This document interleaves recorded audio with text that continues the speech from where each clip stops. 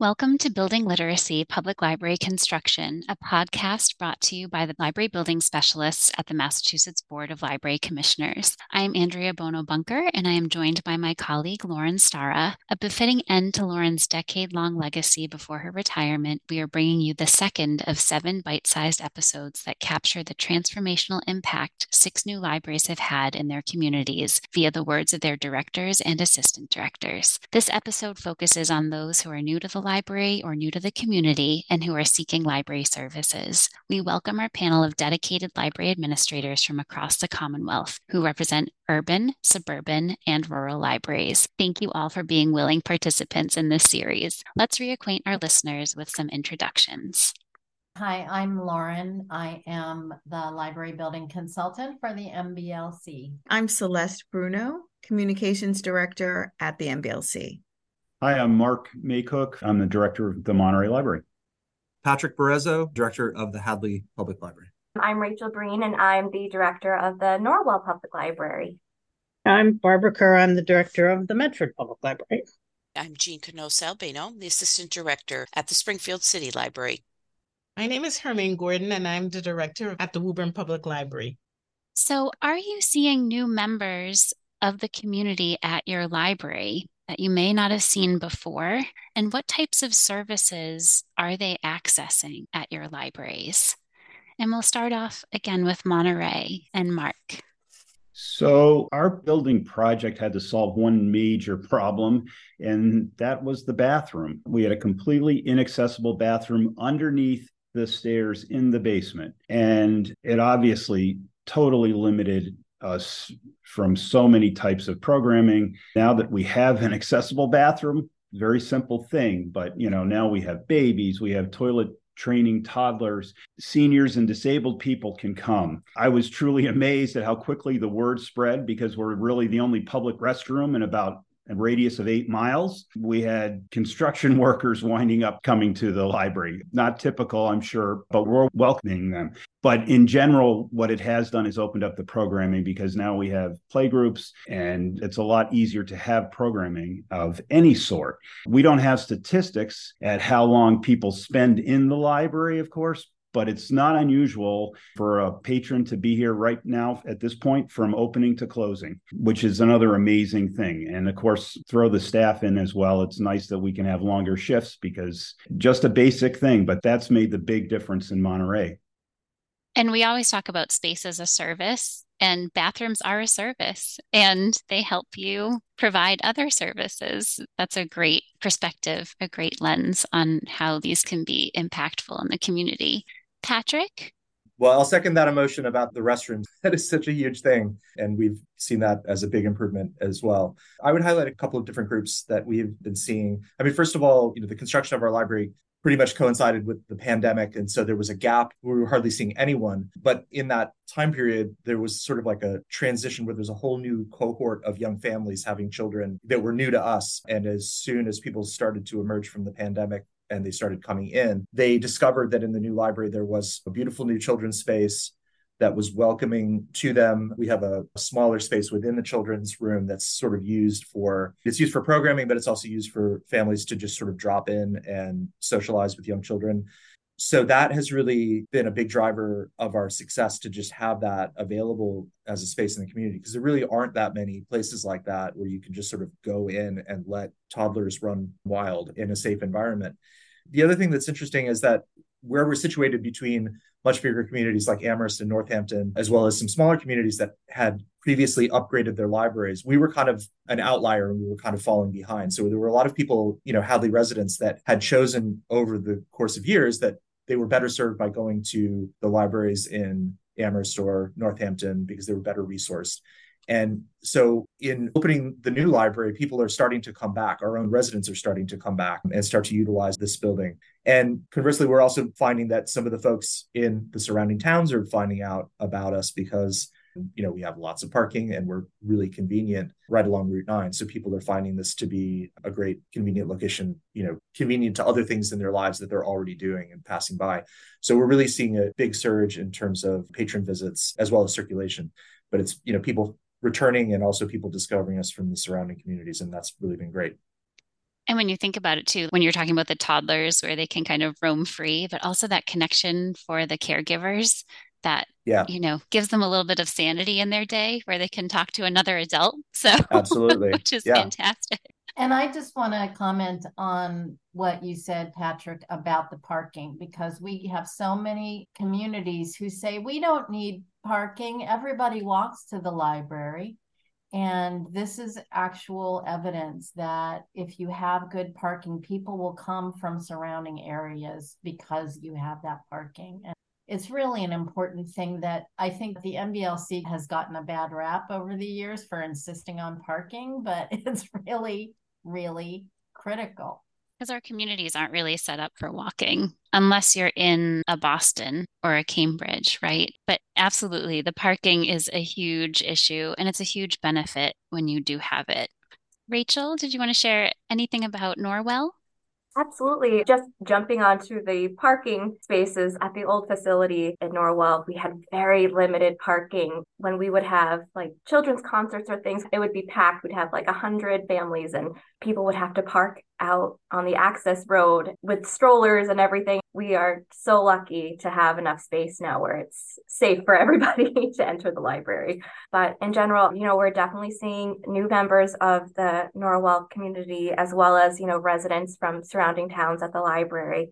We've seen an increase in non-resident transactions, circulation, and walk-in visits. In our old facility, we would average around, 5,000 walk-in visits a month. But in this new building, we're averaging around 7,500 to 8,000 visits a month. We've also seen a large uptick in our teen visits. In our old building, we didn't really have a designated teen space. It was mostly a little alcove that housed our teen collection, and we had, a table or two for them to study.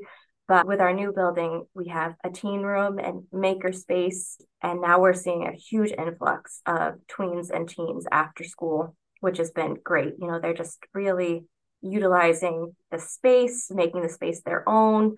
And it's just been wonderful. Overall, we've found that, our patrons in general really love to utilize the library space itself, whether it be our study rooms, our study nooks, the porches, or just our comfortable seating. We see many people come in and set up shop for the day, whether they're working remotely, studying, or, just finding a comfortable spot to read. So it's been great. And it's so much easier to be welcoming when you have all of the spaces to accommodate all of those different functions, right? Nothing's competing against each other. Exactly. And so then the interactions that staff have with community members and patrons coming into the library are so positive. That also keeps people coming back too. It's a really nice synergy there. Barbara? We have better chairs now so that people come in and they want to stay because we did a strategic plan in 2014 and we did a community survey. And the only thing I remember from it is that almost everyone hated our chairs. And they were 1960 wood chairs. They're very durable, but not so comfortable. So when we were building the building, we were looking for chairs. It was very Three Bears-ish. So we have there's comfortable ones and there's solid ones and there's plastic ones. And what I'm delighted to see is that we have a lot of people who work from home at the library now because it's comfortable. You can find your own space to sit in. The study rooms are there if you need to do a meeting or an interview or something. And there's a place that has sandwiches upstairs. So people do settle in for the day and it's really nice. And also the adult section for the first time in the 39 years I've worked there, the adult section is actually quiet because we put the children somewhere else. So you can actually sit there and be productive all day long. One of my trustees does his remote work there a couple days a week and he's delighted with it. And he also gets to see what's happening. But we're able to give people the experience that they want to have rather than the experience that the building let you have, which was not very comfortable. So it's great to see everybody working. It's so quiet too. It's really weird. And having sat in every single one of your chairs, Yes. I concur. They're very comfortable. They're very good. And they don't tip over because people jumped on them to see. Right. It's funny to think about how, as libraries, I don't know if you remember these conversations, but especially at the computer stations, thinking about inhospitable furnishings so that people didn't want to stay as long. Do you The remember those stools, yes. conversations? So And we had now schools. right, now So when they I went think first. about that, why would we ever want to be inhospitable? We only Oh, had 5 computers. Yeah. I remember in my last director job when I opened the building, we had conversations about not putting power outlets at the patron seats because they were going to steal our electricity. And I was like, wow. And now it's something we really try to focus on. It's amazing how libraries are still evolving. So, anyone listening to this, we are evolving, and I think we're much more welcoming now than we ever have been. So, no more shushing, but it's quiet in spaces that you create to be quiet, right? And then Exactly. we have spaces that are meant to be loud so that they are full of life. So, Jean? So again, our East Forest Park branch, which opened in 2019, was the result of decades of neighborhood folks asking for their own real branch that was granted to them 20 years ago or so with a temporary storefront branch. So that could only accommodate so many people, so many circulating materials, so many tables, workstations, computers. The way that the new branch has transformed into so much bigger and different types of services that people can access has been amazing since we opened the real library for them. So we are definitely seeing new people from the community using the branch simply because more people can come inside. It was super tiny before, and now that we have a dedicated teen space, for example, instead of a couple of shelves of books and a table, no technology crammed in to the old branch, which was in a former video rental spot. Teens are just flocking in. It's not just from a nearby high school, but from other parts of the neighborhood as well. So we are able to offer so many more programs, such as a gaming night or creative writing prompts, all kinds of different programming. So that's been such a boon. Our children's room, we had a little more elbow room at the old site, but not too much really. So now the new children's room is so expansive and we're able to host more programs right in the children's room. But importantly, it's a place where more partners are looking to offer collaborative programs with us or are simply booking the different spaces we have available so that they can offer their own program. And that's bringing in more people so that when they see this library, because they've come in for a baby massage class, let's say, that someone else is offering, they say, oh, I'm going to go check out the children's room and let me see what else the library is offering. So that type of cross-pollination has been possible with the new building and has really had an impact on who we're seeing in the library. And Hermaine, how about in Woburn? So we are seeing new members. One thing I found was really fun in the beginning when the building was opened, we had a lot of people who came to the library when they were children and they hadn't come to the library. And several of them said to me, and I didn't even want this new building. And now here they are loving it, getting new library cards and just really excited to talk about their connection to the library, which is really neat because they want us to know, yeah, I've had a history with this library. So that's been neat. So they're newly coming back. And then we also have, again, growing immigrant population. We have a lot of people interested in genealogy, and the fact that we have archives has brought people in addition to the fact that we get a lot of emails with requests from people. And I have to say, from all of your responses, collections weren't mentioned once. And that's not a bad thing, though. It means that we're providing services that enhance people's pursuits, whether it be recreational, educational, professional, in various ways. And so often you hear people talking about the collections and the books, but what people are accessing are the spaces, the programs, and then tangentially, those collections, right? It's still a big part of what we do. And I'm actually wondering if we can take a moment, if any of you have compiled your statistics. I know Rachel shared some for Norwell, but does anybody else want to share any statistics in terms of what they're seeing in the numbers, the impact by the numbers? We're averaging 19,000 people a month, which is good. And we were probably 17 or 16. I would think we were 16 before. We didn't have a traffic thing that was very dependable before that, but a lot of people. And the circulation went up. Books went from 150,000 to 200 something. So even though the collection is not the focus anymore, the collection is being used much, much more than it was before. That's great. Obviously, we're a much smaller community, but as a proportional thing, I report to the trustees every month on sort of like giving them a monthly snapshot of what we're seeing in that month relative to the year before. And last year was pretty busy for us, even though, we were coming out of the pandemic, but the numbers were still, for us, they were still higher. We were still breaking records. And this year that is continuing. So for instance, in September, I believe we were seeing something like a 45% increase in patron visits, which for us was just a huge increase. I mean, it's really, because our staffing hasn't really changed all that much. And so that's really making it challenging to just keep up. And there's just a lot of multitasking going on and a lot of interrupted thoughts and conversations like, what was I just doing before that person walked in? It's been a big surge in use. That's amazing. Mark, did you have anything to share on this?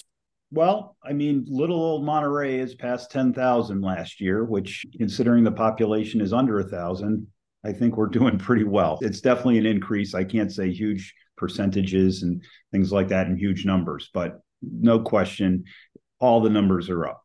Awesome. And Rachel, did you have any other stats you wanted to share at this moment, or was that the main one? That was the main one, but I can say certainly that our circ numbers have definitely gone up as well as our walking visits. It's been great.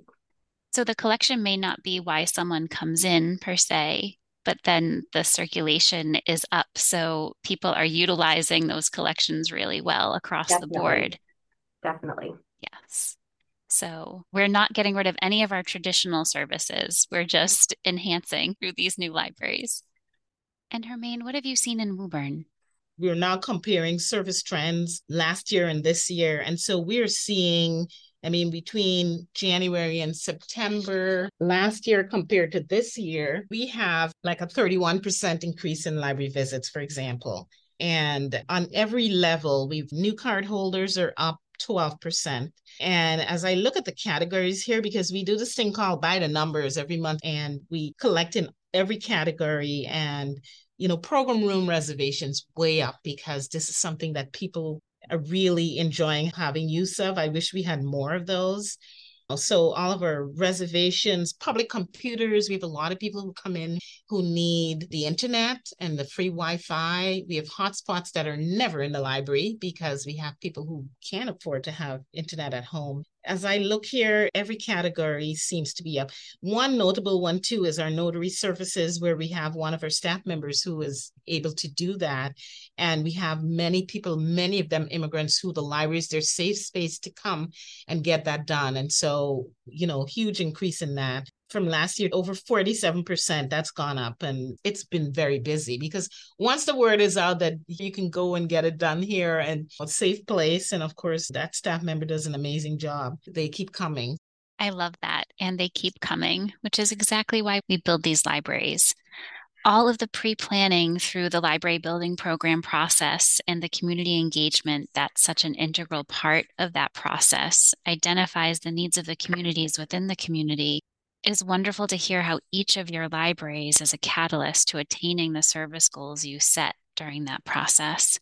Thank you for sharing your statistics and your success stories. And thank you to our listeners for tuning in. We hope you join us for our third episode in this Transformational Impact series, focusing on how the new library has changed library services and the community the library serves. Until next time.